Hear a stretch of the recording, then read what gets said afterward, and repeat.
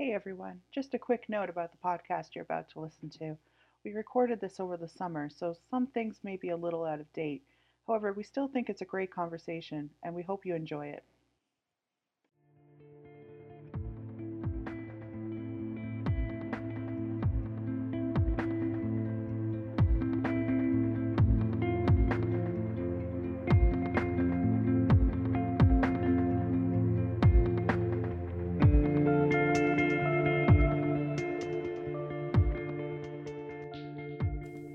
Hi, I'm Holden, and welcome back to Policy Talks.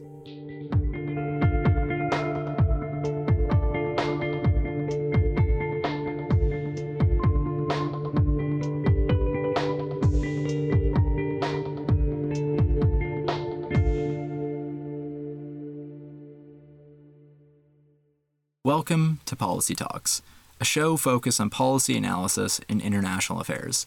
In today's episode, I spoke with Charles Burton about Michael Kovrig and Michael Spavor, Huawei, Hong Kong's national security law, the Uyghurs, and the future of Canada-China relations. Charles Burton is a senior fellow at the Macdonald-Laurier Institute and a contributor to MLI's Centre for Advancing Canada's Interests Abroad. He is also a non-resident senior fellow at the European Values Centre for Security Policy and a former professor in the Department of Political Science at Brock University, specializing in comparative politics, government and politics of China, Canada-China relations, and human rights. He was a counselor at the Canadian Embassy to China between 1991 and 1993, and again from 1998 to 2000, and previously worked at the Communications Security Establishment of the Canadian Department of National Defence. He has published extensively on Chinese and North Korean affairs and Canada-China relations, and has been commissioned to write reports on matters relating to Canada's relations with China for agencies of the Government of Canada. Charles is a frequent commentator on Chinese affairs in newspapers, radio, and TV. It's great to speak with you. I would like to start our conversation today with the two Michaels, Michael Kovrig and Michael Spavor. So after 557 days of confinement, the two Michaels were formally charged with espionage, which, as you know, is punishable by life in prison and carries a minimum 10-year sentence. We also know that these proceedings invariably result in a guilty verdict, and that judges are instructed by the Chinese Communist Party as to what verdict and sentence to apply. In the wake of the charges, we saw 19 notable Canadians, including former diplomats and parliamentarians, write an open letter to the Prime Minister urging the immediate release of Meng Wanzhou, arguing that doing so would not only guarantee the release of the two Michaels, but that it would also place Canada in a better position to redefine its strategic approach to China.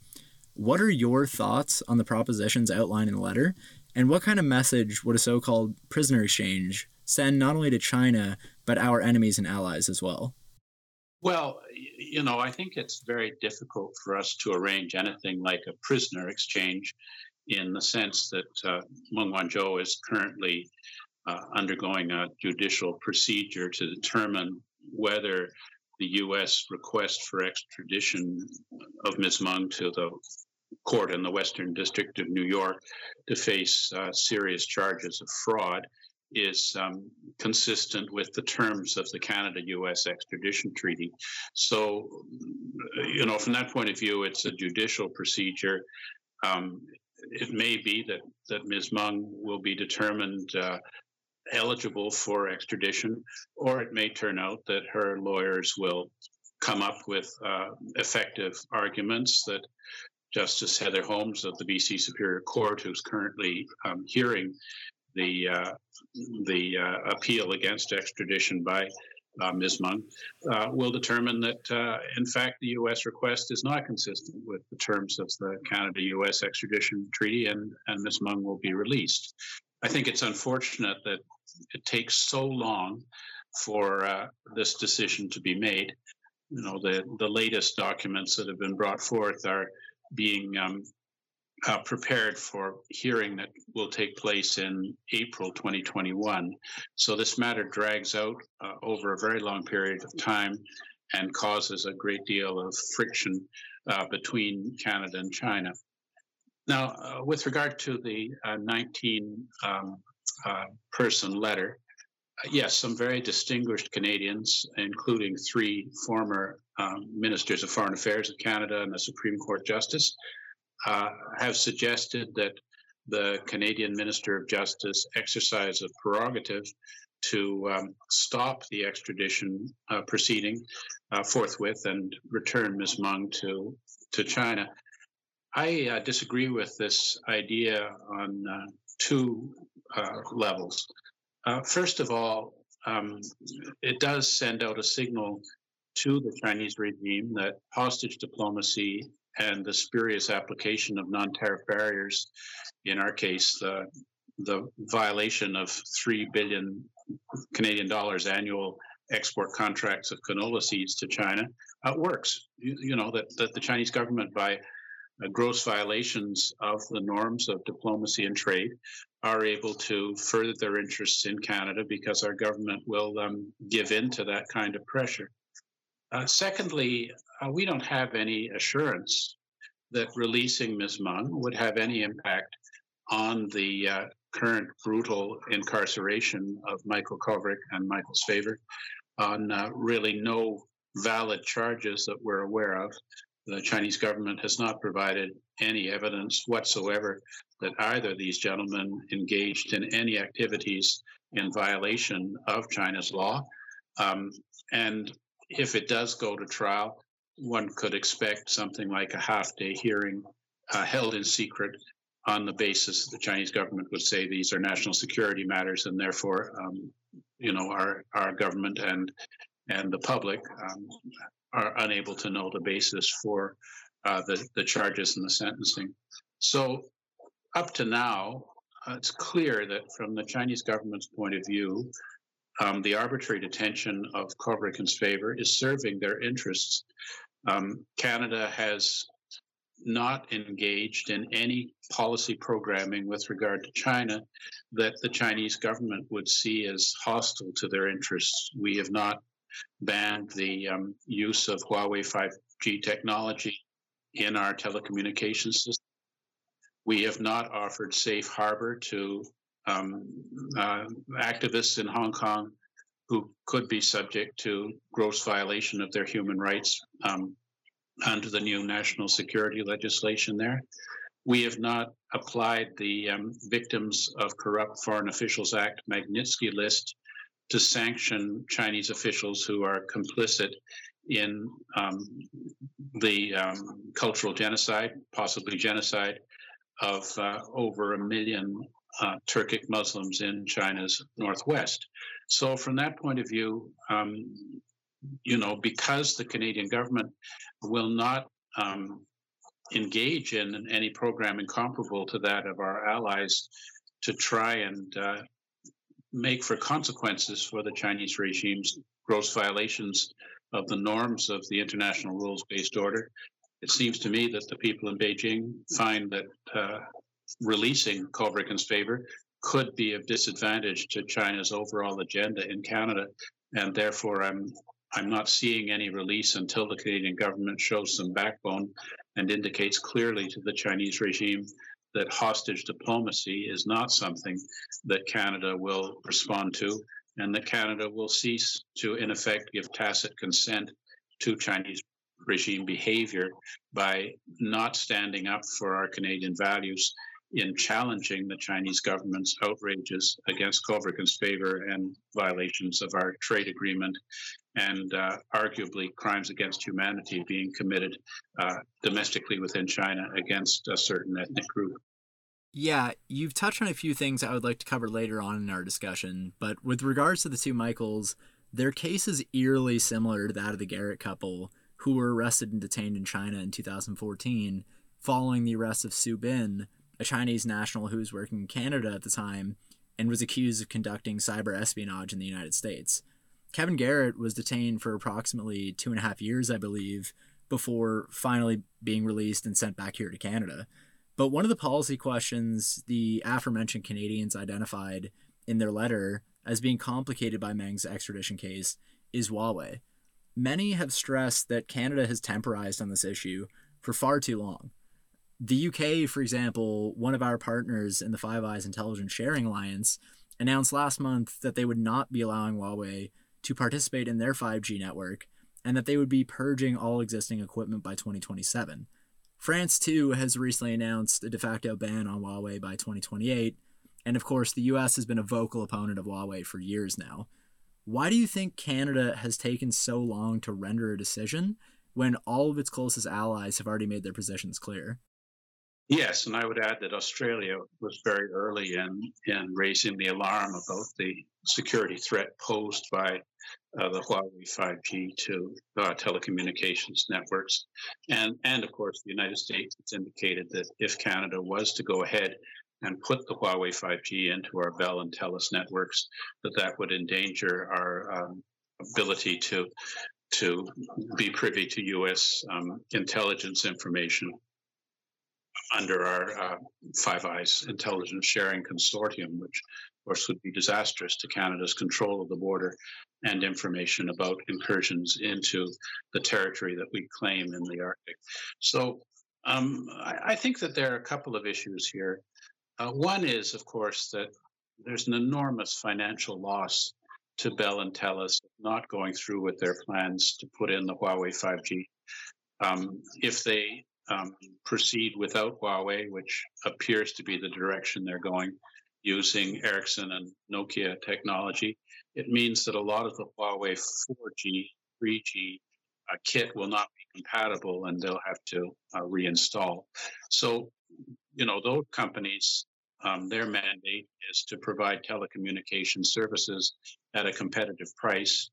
And the Huawei equipment is being sold at prices which are in some cases as much as 40% lower than Huawei's competitors, which does call into question whether Huawei is being heavily subsidized by the government of China because the government of China sees advantages in cyber espionage and gathering of personal data through the installation of a Chinese-based 5G telecommunications provider. So, you have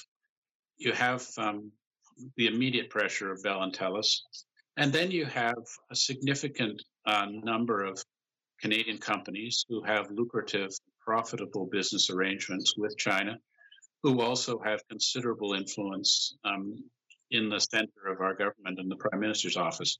And this is natural that large Canadian corporations should have the ability to lobby government because they are, the creators of prosperity and employment for Canada. But those companies are under pressure partners to encourage the government to tie economic issues to non-economic issues such as China's human rights record, China's pervasive cyber espionage in Canada, the use of agents of the Chinese regime to menace and harass persons in Canada who speak the truth about what's going on. And so to remove the current restrictions on Chinese state acquisition of Canadian natural resources, energy and mines, and to remove the restriction or investment review process on the transfer of dual-use technologies from Canada to China. Controversially, in recent times, sold a technology applicable to laser-directed satellite system, which had been used by Taiwan and the United States for military purposes. So, there are all these things that go together. And I think that our government has been more captured by Chinese political influence operations than the governments of other countries. And in addition, as a sort of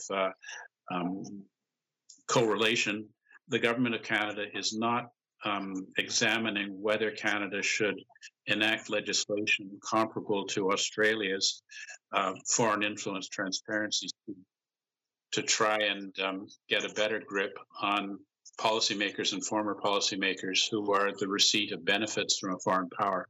In this case, it would be China.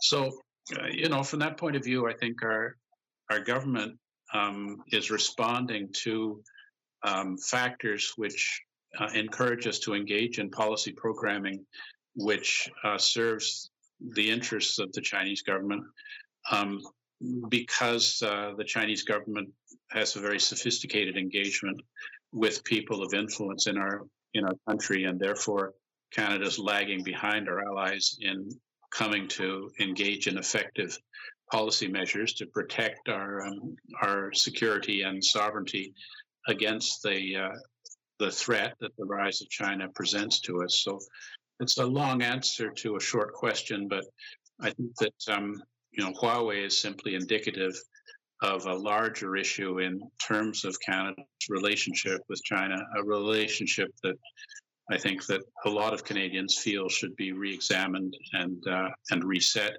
to better serve Canada's interests, both inside Canada and in terms of protecting the rules-based international order, which is so important for a middle power like Canada to maintain its just and reciprocal relations with other powers, particularly larger powers like China.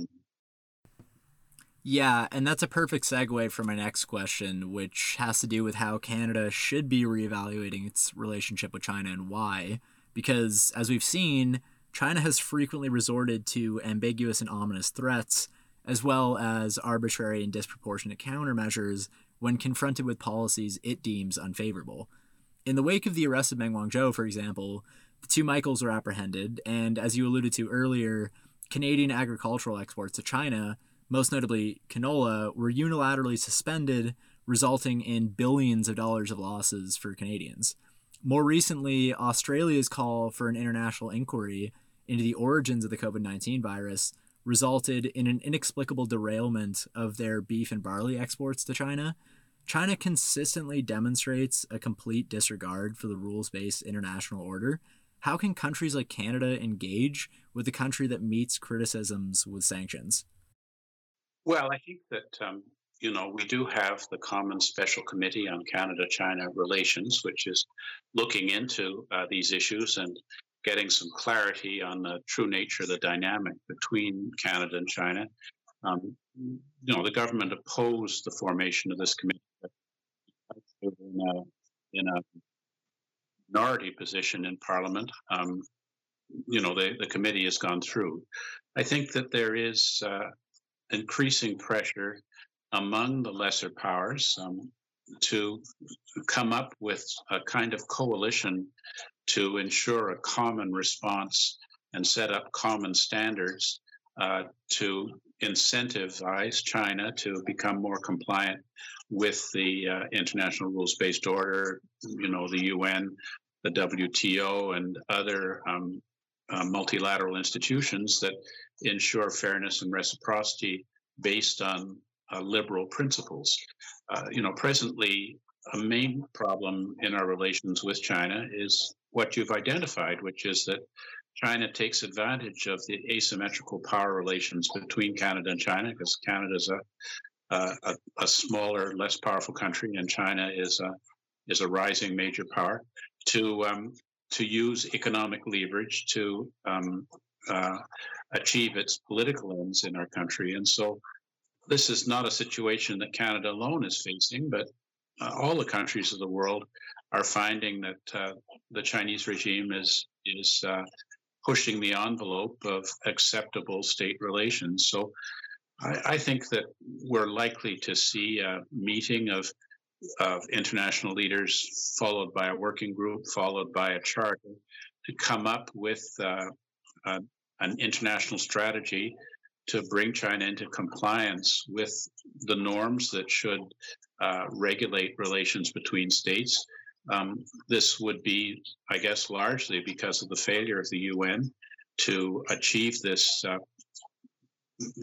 assurance of the principles of the UN Charter, because China has so much influence in the Security Council, and by co-opting smaller countries to support China in that important institution. So we've got to work outside of the UN framework with like-minded countries to come up with effective measures to send a signal to the Chinese regime that they have to play by the rules of the game, and that we will no longer tolerate arbitrary and illegal actions on the part of China in their bilateral relations, and that there will be consequences for China's violations of the larger principles, particularly in a place like Xinjiang, where it's becoming increasingly apparent that the Chinese government's policies towards the Uyghurs could be defined as a genocide under the definition of the first UN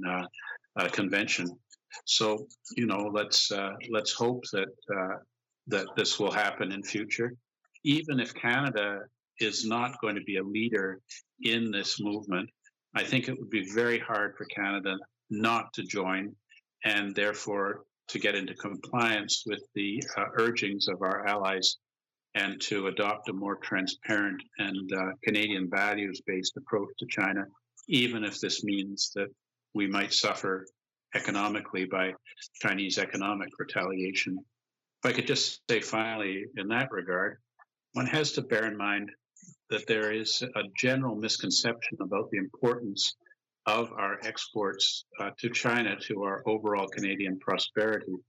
Since the Chinese non-tariff barriers applied to Canadian agricultural exports have been in place, our total exports to China is now less than 4% of our overall international exports, in contrast to 78% going to the United States. So even if China engaged in extreme measures to sanction Canada, which of course Canada would have the right to engage in reciprocal measures, it's unlikely that that would be devastating for the economy. For one thing, I don't think China would do it because, seeing as they send 3 times the amount of commodities into Canada as we send out to China, they would suffer more. And secondly, most of our exports to China are agricultural commodities or natural resources for which there is a global market.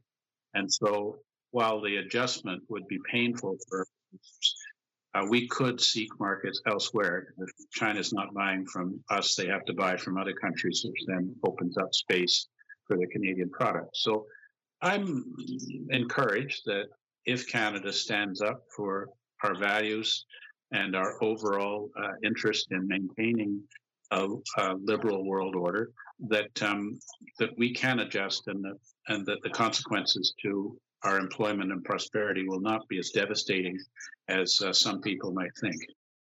And just to go back to your point about the potential economic impacts for Canada, if it were to take a stronger stance towards China, I'm kind of reminded of New Zealand and their relationship with China and how they conduct actually a lot more trade with China than Canada does. And yet this economic relationship does little to dissuade them from standing up to China from time to time. The most recent example being, of course, New Zealand's insistence that Taiwan be granted observer status at the World Health Organization, despite China's intimations that this could lead to a disruption in their bilateral relationship. Similarly, China's burgeoning confidence in pursuing controversial policies in the face of international condemnation was on full display when it imposed its national security law on the city of Hong Kong last month, which you mentioned before, effectively ending the one country, two systems model that has been in operation there since it was handed over by the UK in 1997. What exactly does the national security law change in Hong Kong, and why should this concern Canadians? Well, I think, to go back to your other point, China's Australia's number one trade partner. So the Australian very strong resistance to China's attempt to destroy the existing international order and replace it by what China calls the community of the common destiny of mankind, and new institutions like the Asian Infrastructure Investment Bank and the Belt and Road Initiative to gradually debase the existing post-war Bretton Woods institutions and others, is more courageous. I think with regard to Hong Kong, for Canada, one has to bear in mind that there are 900,000 Canadians who speak Cantonese and have Hong Kong background, of which about 600,000 are currently resident in Canada and 300,000 are currently resident in Hong Kong. So we have an enormous stake in Hong Kong because of the number of Canadians who are potentially at risk, especially under Article 38 of the National Security Law. The Chinese government even sees persons in Canada who have violated the draconian provisions of this law as culpable and subject to arrest and possible transportation to China to face conditions similar to that Mr. Kovrig and Mr. Spavor are facing in terms of meeting the Chinese justice system. So, this is a serious matter. It affects the ability of Canadians, particularly of Hong Kong origin, to travel to countries that have existing extradition treaties with China, which is about 40. And it poses an unacceptable degree of threat to the Canadians who are in Hong Kong, whose Canadian citizenship is evidently not being recognized by the Chinese regime, who believe that any person of Han ethnicity resident in Hong Kong is, in fact, a de facto Chinese, and that their foreign citizenship may not apply. So this is an issue that I don't think our government is examining closely enough, but it's very concerning because, as Mr. Trudeau has said, a Canadian is a Canadian is a Canadian. And if we are not given consular access to Canadian citizens who are swept up in the national security provisions, that would be a very serious matter for us in terms of our multicultural citizenship policies. The security law essentially allows the Chinese regime to station security agents in Hong Kong who are not accountable to Hong Kong law, and also makes a broad range of activities susceptible to being charged under this legislation. Collusion with foreign forces, for example, which could be very broadly interpreted, or any questioning of the People's Republic of China rule over Hong Kong makes Hong Kong people potentially eligible for very harsh judicial treatment. We've already seen some arrests of people for whom, under our understanding of Canadian Charter of Rights and Freedoms, have not engaged in anything that violates any form of law. They're simply exercising their freedom of expression and freedom of assembly to express their political preferences. So, these are of great concern to us in terms of human rights abuses. The other area that gives Canada special responsibility with regard to the implementation of this law is that when the Sino-British Joint Declaration that formed the basis for the reversion of the sovereignty of Hong Kong from a British colony to a special autonomous region of China was lodged with the UN, the government of the United Kingdom and the government of the People's Republic of China both asked the government of Canada to endorse this declaration, which we did. So we signed on to it, and therefore we do bear responsibility for seeing its implementation.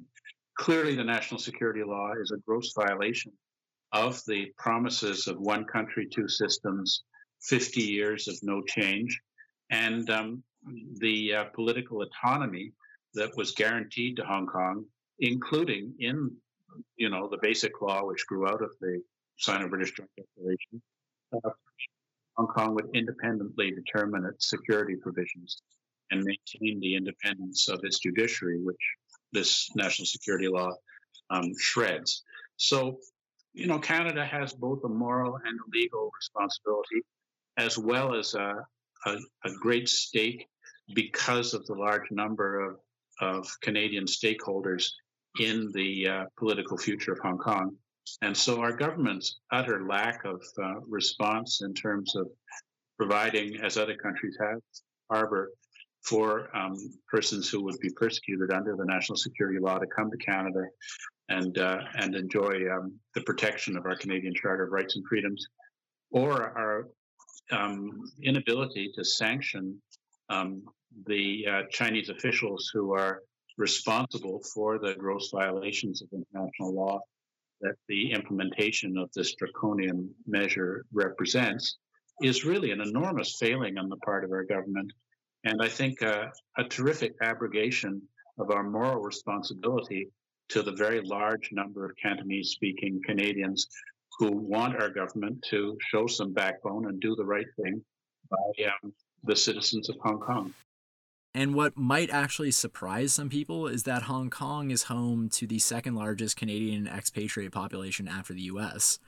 Also, going back to your point about applying sanctions to officials responsible for the imposition and execution of the national security law, I know that the US applied sanctions to 11 individuals last week, I believe, to which the Chinese responded with their own sanctions. Some of the individuals China named came as no surprise. Republican Senator Marco Rubio and Ted Cruz, for example. But there were a few more questionable recipients of China's ire, such as the director of the Human Rights Watch, as well as the president of Freedom House. But after the national security law was passed, Canada, among other like-minded nations, suspended its extradition treaty with Hong Kong. We also stopped exporting military equipment to the city, as we no longer recognize it as distinct from China. These decisions clearly indicate a recalibration of our arrangement with Hong Kong, as well as our discontent with China, but this does little to assuage the very real fears of Hong Kongers. So what else can Canada do for Hong Kong? Should we be following the U.S. example of offering Hong Kongers asylum and eventual citizenship? Well, I think that, certainly our abrogation of our extradition treaty with Hong Kong is more to protect Canada than to do anything for Hong Kong. If the extradition treaty was not abrogated, which is perfectly legal under international law, I believe it's Article 20, which allows that, for that provision. So the Chinese government's insistence that Canada is in violation of international standards and laws is not actually well-based. But imagine if we'd maintained the extradition treaty and China then attempted to extradite people Canada back to Hong Kong to face Chinese justice under this national security law, we would then be obligated to go through a legal process similar to what we did with Meng Wanzhou and with Su Bin as before. And then this could cause further tensions in the relationship. So, I see it more as a protection of Canadian interests than one which shows a great deal of solidarity with the fighters for freedom and democracy in Hong Kong. And then the military. I mean, clearly, this national security is likely to lead to violent conflicts between people in Hong Kong and the Chinese regime. Obviously, no one wants for the government, from the Canadian government's point of view, if someone picks up a rubber bullet or a canister of tear gas off the streets of Hong Kong and sees a Made in Canada label on the back of it, this would be profoundly damaging to our government. So I think that those two measures are, the right measures to undertake, but not particularly meaningful. I do think that it would be correct for Canada to follow the examples of Great Britain and the United States, sanction officials of the Hong Kong regime, which would in fact be highly meaningful, as so many senior Chinese officials have significant quantities of unexplained wealth of dubious provenance in our country, preparing, I think, against factional disruption in China that could be damaging to them and their families, and preparing a bolt hole to come here to Canada. So many of them, as we know from Meng Wanzhou, who, for some reason that's unclear, owns two enormous multi-million-dollar mansions in Vancouver that she was not occupying in the normal way. And when she was detained, it was found that she had, I think, as many as 7 passports in her possession at that time. So, a lot of Chinese officials would be very unhappy with Xi Jinping's regime if, in fact, the Canadian government prevented them from accessing their assets here in Canada or barred them from coming to Canada if they felt they needed to.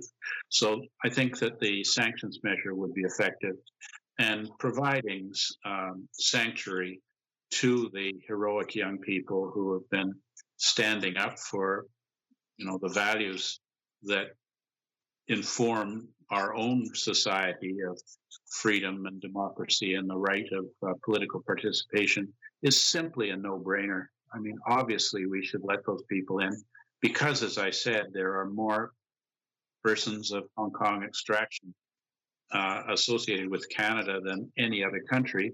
It would stand to reason that a high proportion of them would choose to come and join their friends and family here in Canada, and therefore Canada would become the major source of refuge for Hong Kong dissidents who would be facing political persecution under the national security law. And it would be the right thing for us to do. The fact that the government is prevaricating by saying that they're considering use of the Magnitsky sanctions and considering the safe harbor, I think is pretty disgraceful. If we're going to spend as long thinking about that decision as we've spent thinking about Huawei 5G, it'll be all over for the people in Hong Kong that we should be protecting by granting them the access to Canada.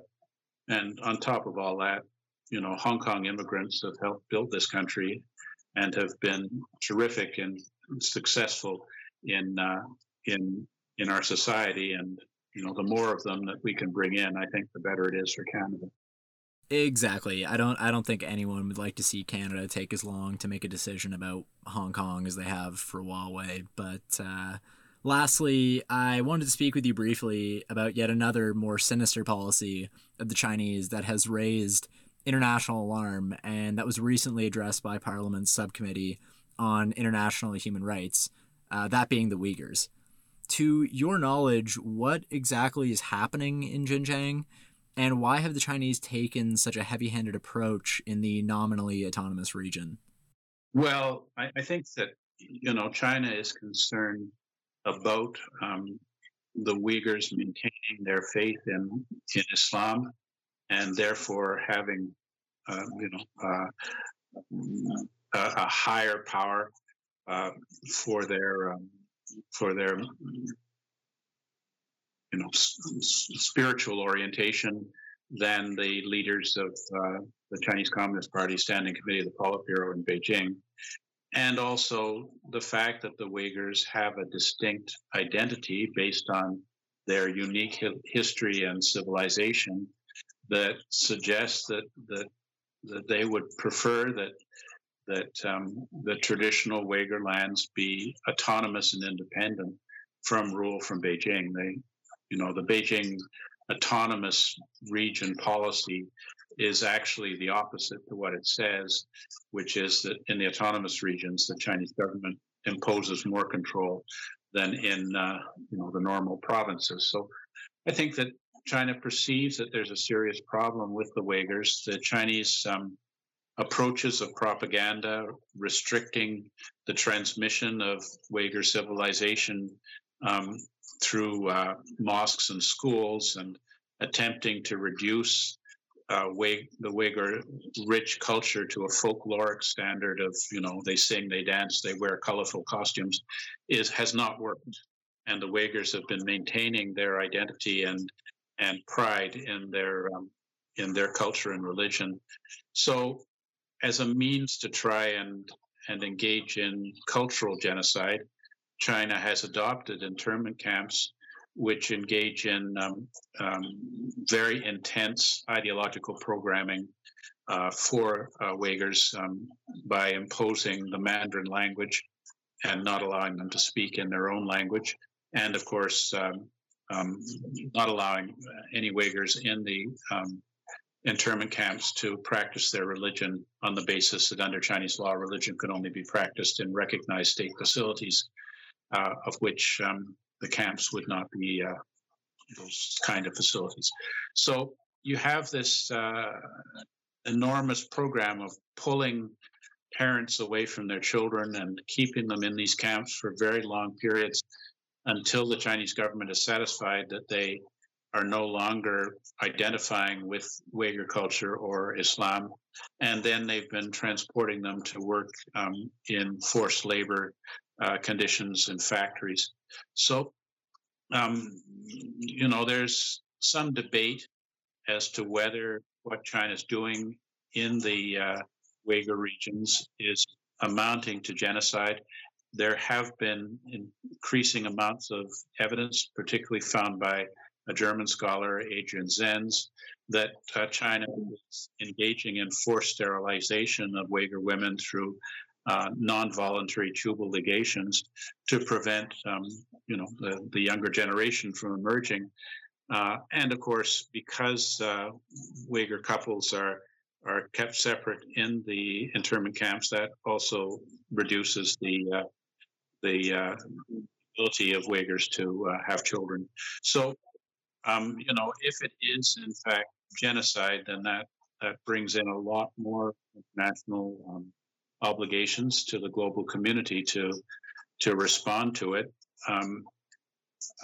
In general, I think that we should be doing much more to recognize that what's going on in the Uyghur regions is a crime against humanity, and should therefore be sanctioning the Chinese officials involved and working harder to protect the community of Uyghurs in Canada from menace and harassment by agents of the Chinese regime here.